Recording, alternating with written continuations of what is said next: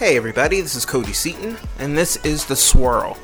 It's been such a long time since I last cracked this mic open, and I plan on doing another podcast very soon to catch you up and chat about what's been going on in this crazy world. I hope that you're all safe and staying sane and doing nice things for yourself, because none of this life thing is promised. And in the meantime, I wanted to share a conversation I recently filmed with Ryan and William of Equitas Health entitled Black Fetish Energy, Stigma, Sex, and the Black Queer Man. It's a really compelling look into what it's like to be a minority using dating apps, and if you recall from previous episodes of The Swirl, I never had a shortage of dating tales to share. So even if you aren't a member of the LGBT community, and hell, even if you're pasty, I think that listening to other people's life experiences facilitates a little something called empathy, and Lord knows we need more of that. So enjoy. What is racial fetishism, and what does that look like for Black men? It's like being taken to the hood without knowing you're going to the hood. You're like, I know how to speak the King's English. I'm supposed to measure up to some sort of search item that you have on your Pornhub, on your XNXX, or whatever else we want to talk about. This idea of this like aggressively strong, like sexually insatiable Black man did not start, on the app. No, this is centuries old. It's that tired. This is Ryan, Will, and Kodi here to talk about racial fetishism and how it works in the queer community and the stigma that's associated with it. So first off, my name is Ryan Womack. My pronouns are he, him, and his. I am a licensed social worker with a chemical dependency focus, and I work as a therapist at Equitas Health.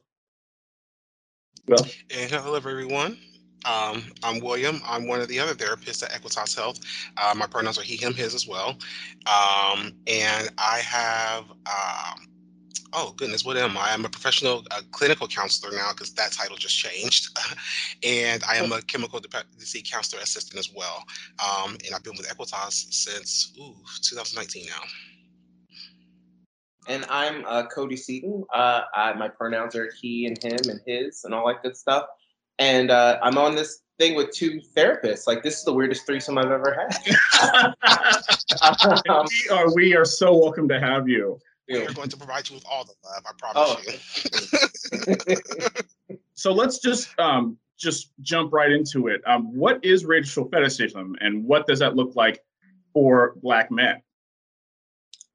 To me, I think I look at things in terms of the emotional toll that it takes, right? So when you're in the corporate world as a Black person, there's a tax you're paying in order to be in that space. And I also think in dating, there's also that sort of tax where, hey, like either I'm on this app and I'm just trying to find love, or I'm just trying to find somebody to connect with. And in the back of it is always this little bit of like, do you have a BBC? And you're like, I'm a Cancer and I like long walks on the beach. Can we start there? Facts are facts. Yeah. Say, baby, when you're talking about that whole, I'm a Cancer and I like long walks on the beach, that is a whole thing. Like, hold on, I am a whole human being. There are other facets to all of this. and so much of the fetishism, like I live in Washington, D.C., so you're dealing with a lot of people who are coming from all over the country and the world, which is a beautiful thing. The other part of that is you're dealing with people who have never interacted with Black people. So they think that you are a porn category. You're like, hey, Latino is not a real thing. That is made up for porn. Don't refer to me that way because I'm not a porn star. But you have to know people in order to make them human. And I think that's where the fetishism comes in. It's a desire and also a misunderstanding about what that person is. Are we not? I think you bring up here? I mean, because look, part of that whole racial fetishism part, that whole piece of like, I'm supposed to measure up to some sort of search item that you have on your Pornhub, on your XNXX, or whatever else we want to talk about. I'm supposed to be now part of your fantasy, and so there is that whole idea that I am your porn star. I'm supposed to be this whole idealized image of what you have created because of the world that we live in for whatever reason. But it does put you in that space. You two have all sorts of initials after your names, right? And I'm sure y'all like, I got these degrees, I earned them. Y'all are like Dr. Jill Biden, like you will refer to me by my name. And I get approached in apps all the time with sup, or people who, and I'm like, you would not talk to another white person that way. So why are you approaching me with like, how your day? And I'm like, you're a little too familiar right now. and like, it's okay to just talk to me like a regular person. But again, it's sort of like being taken to the hood without knowing you're going to the hood. You're like, I know how to speak the King's English, and we can do that too. We are the duality. We contain multitudes, guys. Yeah, I really vibe with what you were saying about the big black cock myth being kind of this thing that has been so utilized in pornography. Of course, like it's being marketed at our expense because the majority of people who are, running these porn studios and making money off of this do not look like us. And so, of course, like, whenever I hear BBC in any sort of context, I automatically think, oh, so the most that you've ever learned about Black people is through porn. Absolutely. It's so limited. And the fact, like you said, the fact that someone's marketing this somewhere, I always find it interesting because let's all be honest here, like who doesn't look at porn from time to time? And the idea that when you go and look at the porn categories that they have created, and you're like, wait a second, what's this? This is a thing? Wait, hold on. And now, out of curiosity, you done clicked on it, and you done went down a wormhole of, oh my God, this is a whole thing. Yeah. My Christian eyes. You can look at the titles, and it'll say ebony, and I'm like, all right. And then if it's thug, I'm like, where are we going? Who produced this? It's sort of some of the usual suspects. It is an immediate turn off. Oh my God. Yeah. Ugh, no. Okay, I want to move on to I'm not your everything. I want to move on to some of like the I guess the larger characteristics that are also included in this stigma, this label, this idea of what queer black men are. So I have this really handy Venn diagram from Calabrese et al. Oh, he got charts. Yeah, we have charts. I was very excited to find this. Yes. Okay. Became prepared. Can you see it? Yes. Yeah. Yes. So, we have all of these stereotypes about gay men, Black gay men, Black men. And so they are very much distilled into this, what applies to gay men doesn't necessarily apply to all gay men, especially not Black men, because Black gay men are different somehow. So what things jump out to you? What's jumping out to me immediately, so we're jumping into it a little bit. When I was telling you guys before about how the idea of what Black men are and whatnot, and how it's perceived in larger cultures comes a lot out of the Blackmore movement, and how Black men were seen from about the 700 ADs to I think it was 1492-ish, because it was just after the beginning of the Atlantic slave trade. For those who don't know, because I realize that we're having a conversation amongst each other as well as telling the folks out there who are watching this, there was the Black Moors who occupied a good portion of Spain for a little while from 700 to 1492 AD. And what was really interesting about them, because history has a way of leaving people out, right, is that they really did occupy a part of Spain that was Muslim influenced. So a lot of it was from out of the books of the Quran and in Islam, and they brought a lot of great things that came along with like philosophy, mathematics, chemistry, etc. That like did this whole thing of they brought culture, y'all. They brought culture, like literally brought culture. And so there was this whole idea that when Christian European came down to this part of Spain, I think it was Cordoba, Spain, that it erased part of that history. But what they were trying to erase with the Christian European Spain was that they were taking away some of the freedoms that came along with being Black folks in culture. And some of this, like when I'm looking at it, like the aggressively strong, that's how they were often seen. And that's when it was a threat to Christian Europe. So it's interesting looking at it from this aspect, because then I look at it from the gay man and I'm like, oh, well, is that gay man or is that white gay man? Exactly right. That's where I'm kind of like, ugh. Yeah, and William, to that point, like when I look at this, the first thing I think about is how I encompass all of this, all of this. But what I get to show the world is a very small piece of maybe each area. And then ultimately, we're cast as all of these things that none of the things that would display Black men or anything that is anything less than aggressive, right? Like when can you be all of these things at once? The world doesn't really allow you to be. That uncomfortable download at the top. Yeah. Freaking burn under my entire ass.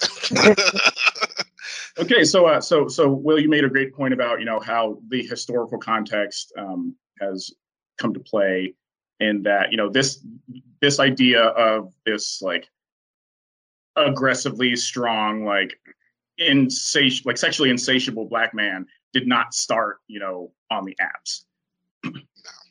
No, like this is centuries old. It's that tired. It's that old.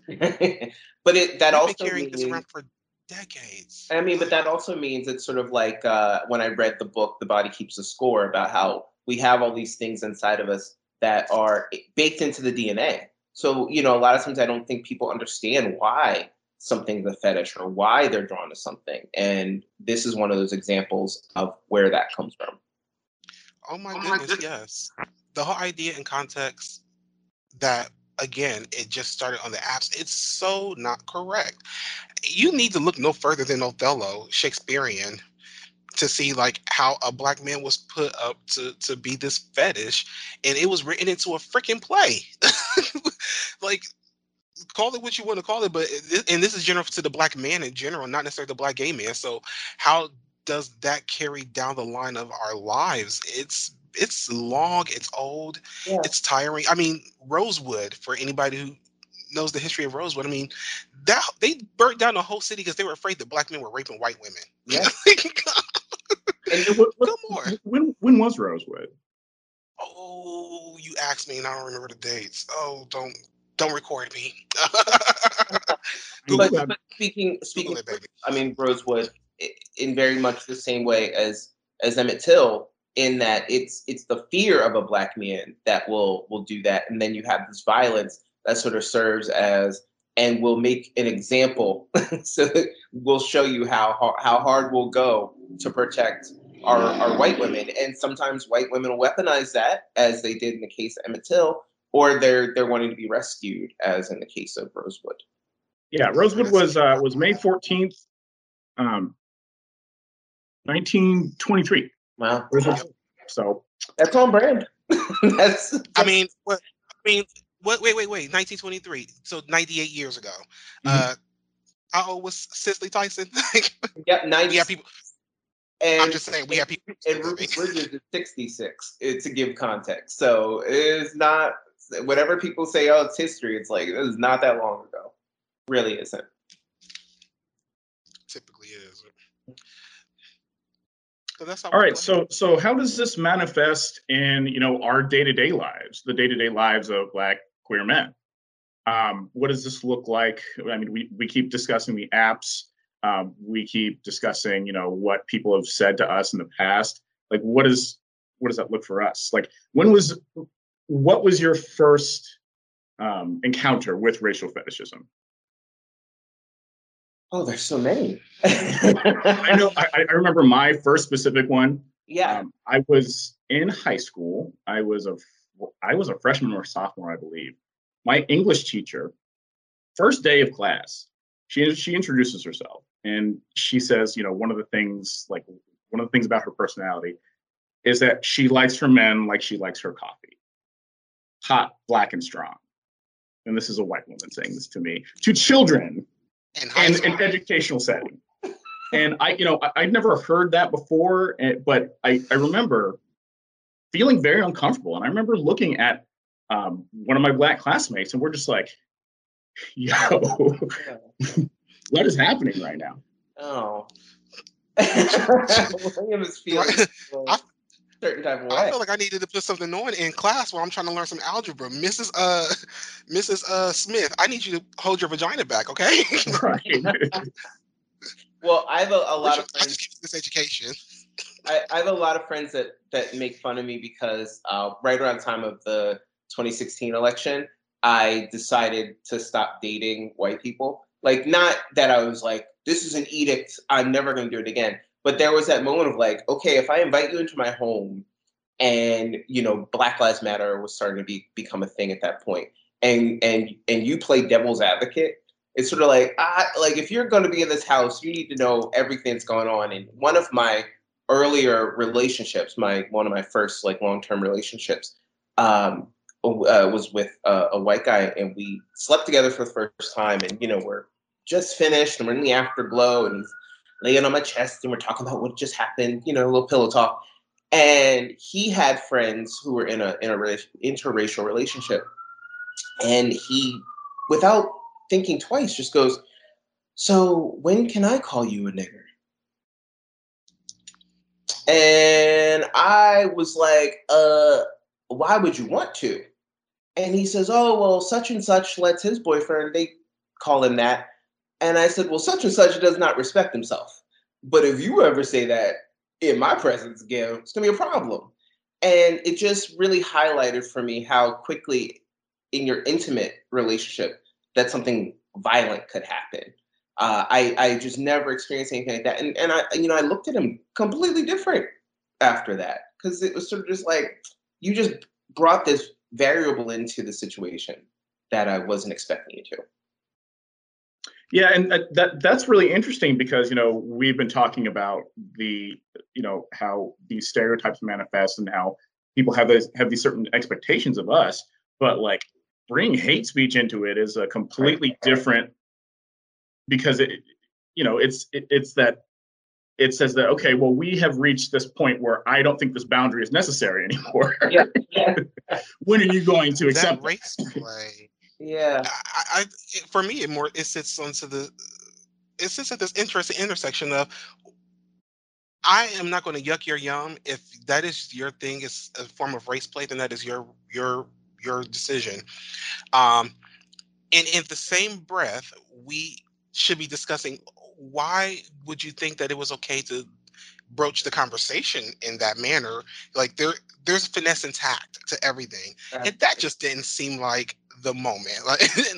Not when you're laying in the afterglow. No. Yeah, and instantly, and you also know, after you've popped your cork, you're automatically disgusted by whatever just happened. So I was already like, you could go, really. Yeah, in one of my instances, I did not even get to the afterglow. There were two instances where this came up in a sexual context, where one guy asked if he could call me a nigger. I mean, he said, "Can I use the N-word?"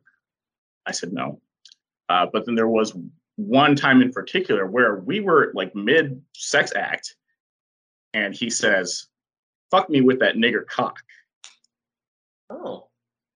So not only do we have the hate speech, but there's also, the dehumanization, in that it's just like you're just asking for this part of me. You're reduced.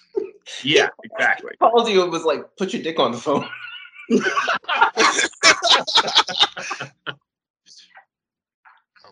Oh my God. Oh my god. What kind of text reminds me of messages like does your dick get? reminds me of like the Usher confessions, like Oh, my Lord. humor is Okay. you can get through some of this stuff. Oh boy. Ooh, that was You got bringing it back together. Self-deprecation is the best way. Bringing it back together. Kodi, tell us about your project. yes. Tell us about Grindr While Black and how it kind of came about, and just really what it's all about. Sure. So I started Grindr While Black about 3 years ago, but I'd like to think that the project is going on a little longer than that. I have been on dating apps. Well, I'm not on them now because of the pandemic, but when I was on them hard, there's multiple. And I can count in my head at least 5, and I would always at dinners with friends or drinks tell people like, you would not believe what my experiences like on these apps, and I liken it to things like Facebook, where if you click on certain things enough times, your feed is going to be social justice or it's going to be cats, right? But nobody's going to have the exact same experience. So whenever I would log on, it was men who would not even say hello. The first thing I would say is, BBC ? Or show me your dick, stuff like that. And I would screen cap it and I would share it with my friends, and they just couldn't believe, my friends who are non-black, they couldn't believe that was the situation, right? Because they would say, oh, well, why are you single, or why haven't you been in a relationship all the time? And I'd be like, well, here's the thing. So I had been capturing it for a long time, and then I came up with this idea of putting together this Instagram called Grindr While Black, and I thought it would be interesting just as an educational project. I'm a show and not tell kind of person, and what I found from it was there are examples of how often I tried to laugh off what was happening or ignore people.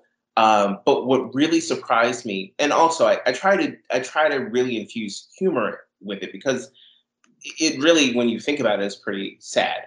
But what ended up happening is so many people message me, in the DMs or they're in the comments about, I'm having this same experience.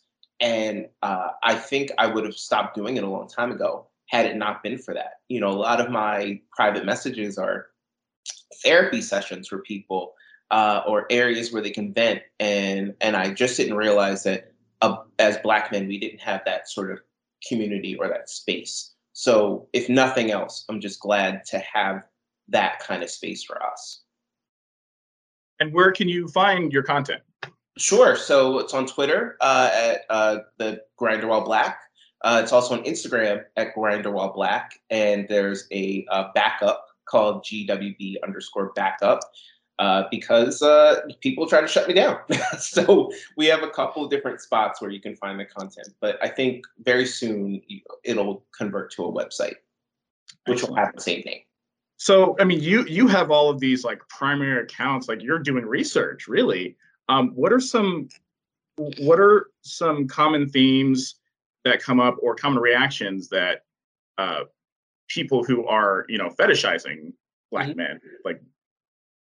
I think that the first thing is there's always this cognitive dissonance. People's profiles will say, looking for a kind, smart, compassionate human being to spend my life with. No Trump voters here. Really? That kind of thing. And then their first, if you didn't vote for Hillary, you can't talk to me. And then their first message would be big cock, or something that's related to being Black. And I think that some people don't see themselves as being problematic. And they also, I think, what I've run into many times doing this Grindr While Black, a lot of people don't know it's me, which is great. I have my regular photo up and everything. And I'm sort of like Erykah Badu about it, right? Like, I come in peace, but I mean business. So there are plenty of times where there are people who have sent messages to me like, come over here and fuck me with your nigger dick.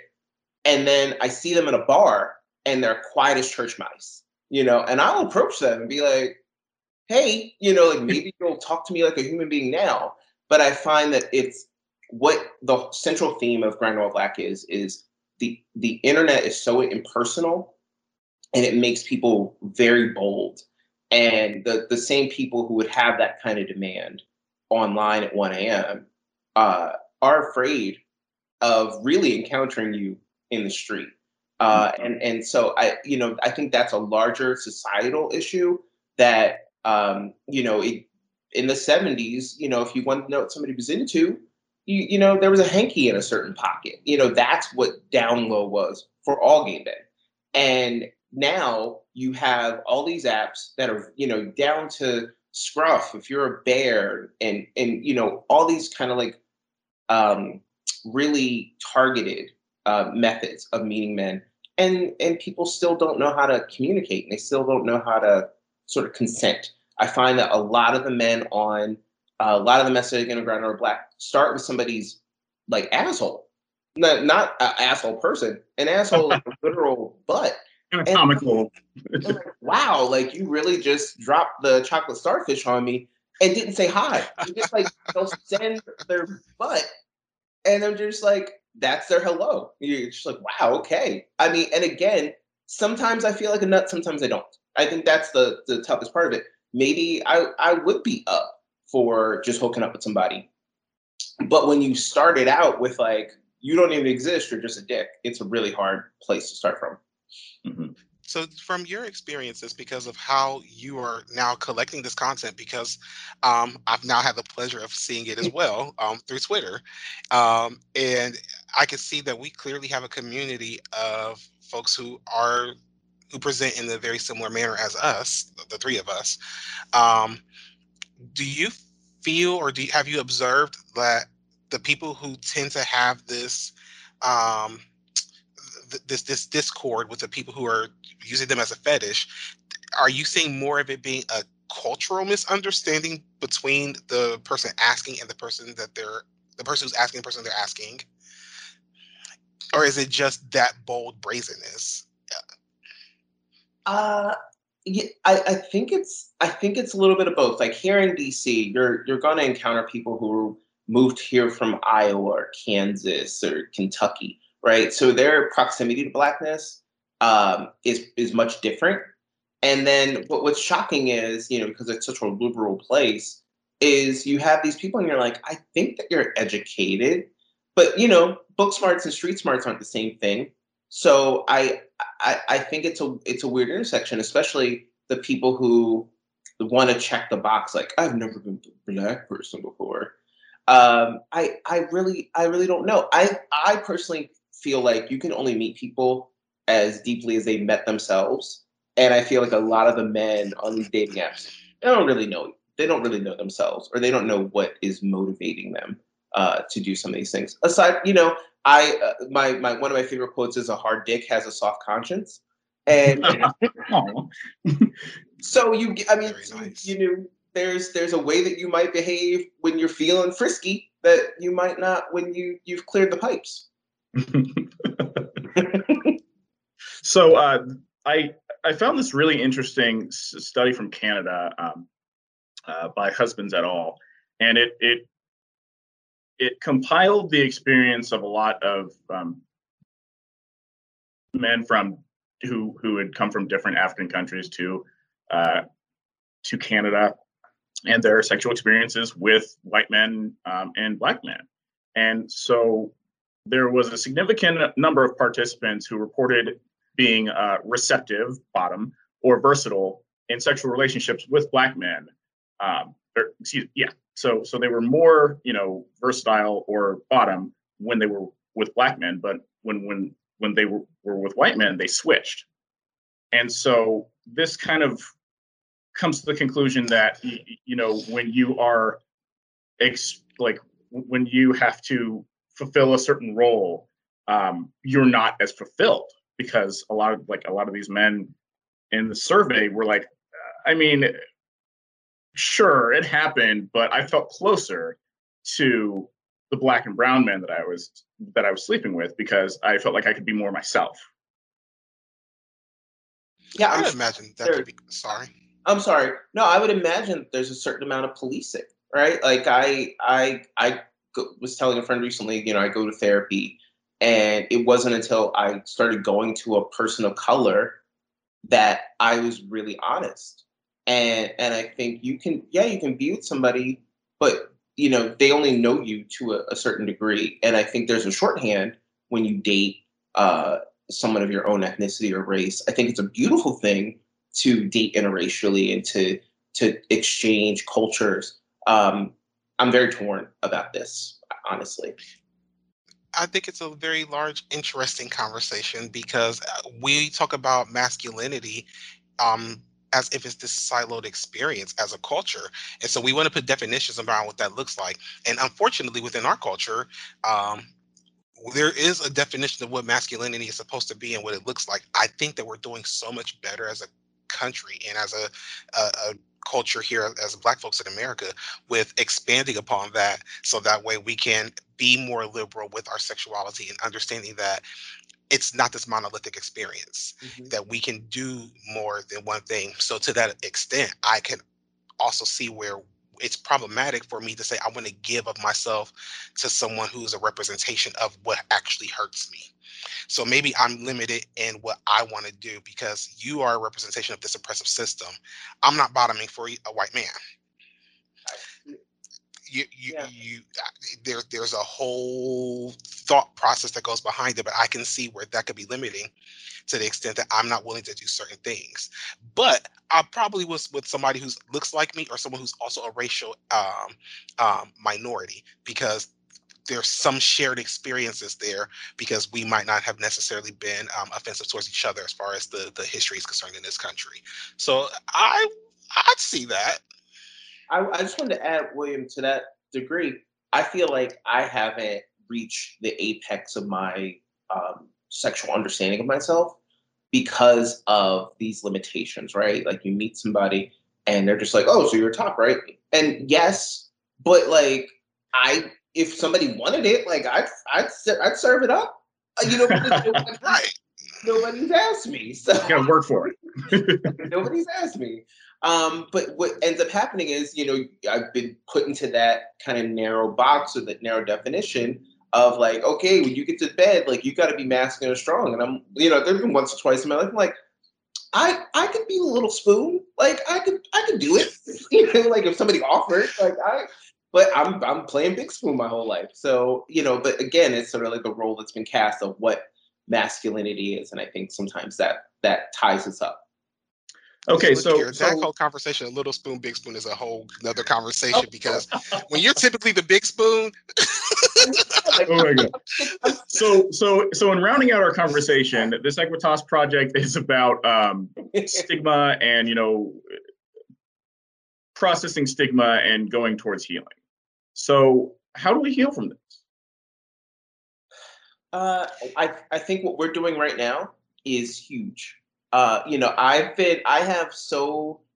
so fortunate to have a good like a friend base of people of color to have those conversations with, and I felt very lonely years ago when maybe I was in more of like a white space and you're the outlier.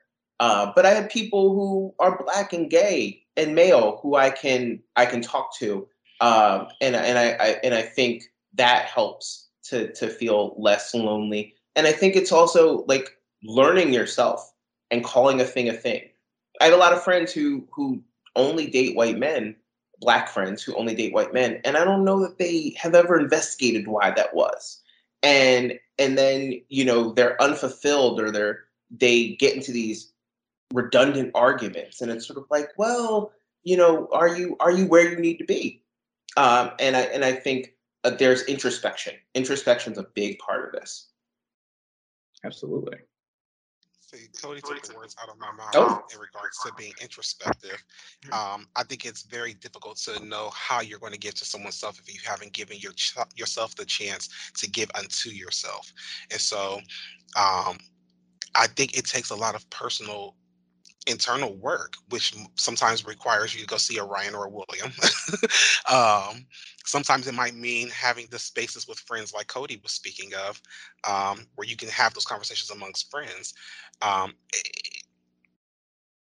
you really do need to do the work of why are my behaviors, why are my steps ordered in the way that they're ordered, so that way you can be more intentional about your actions.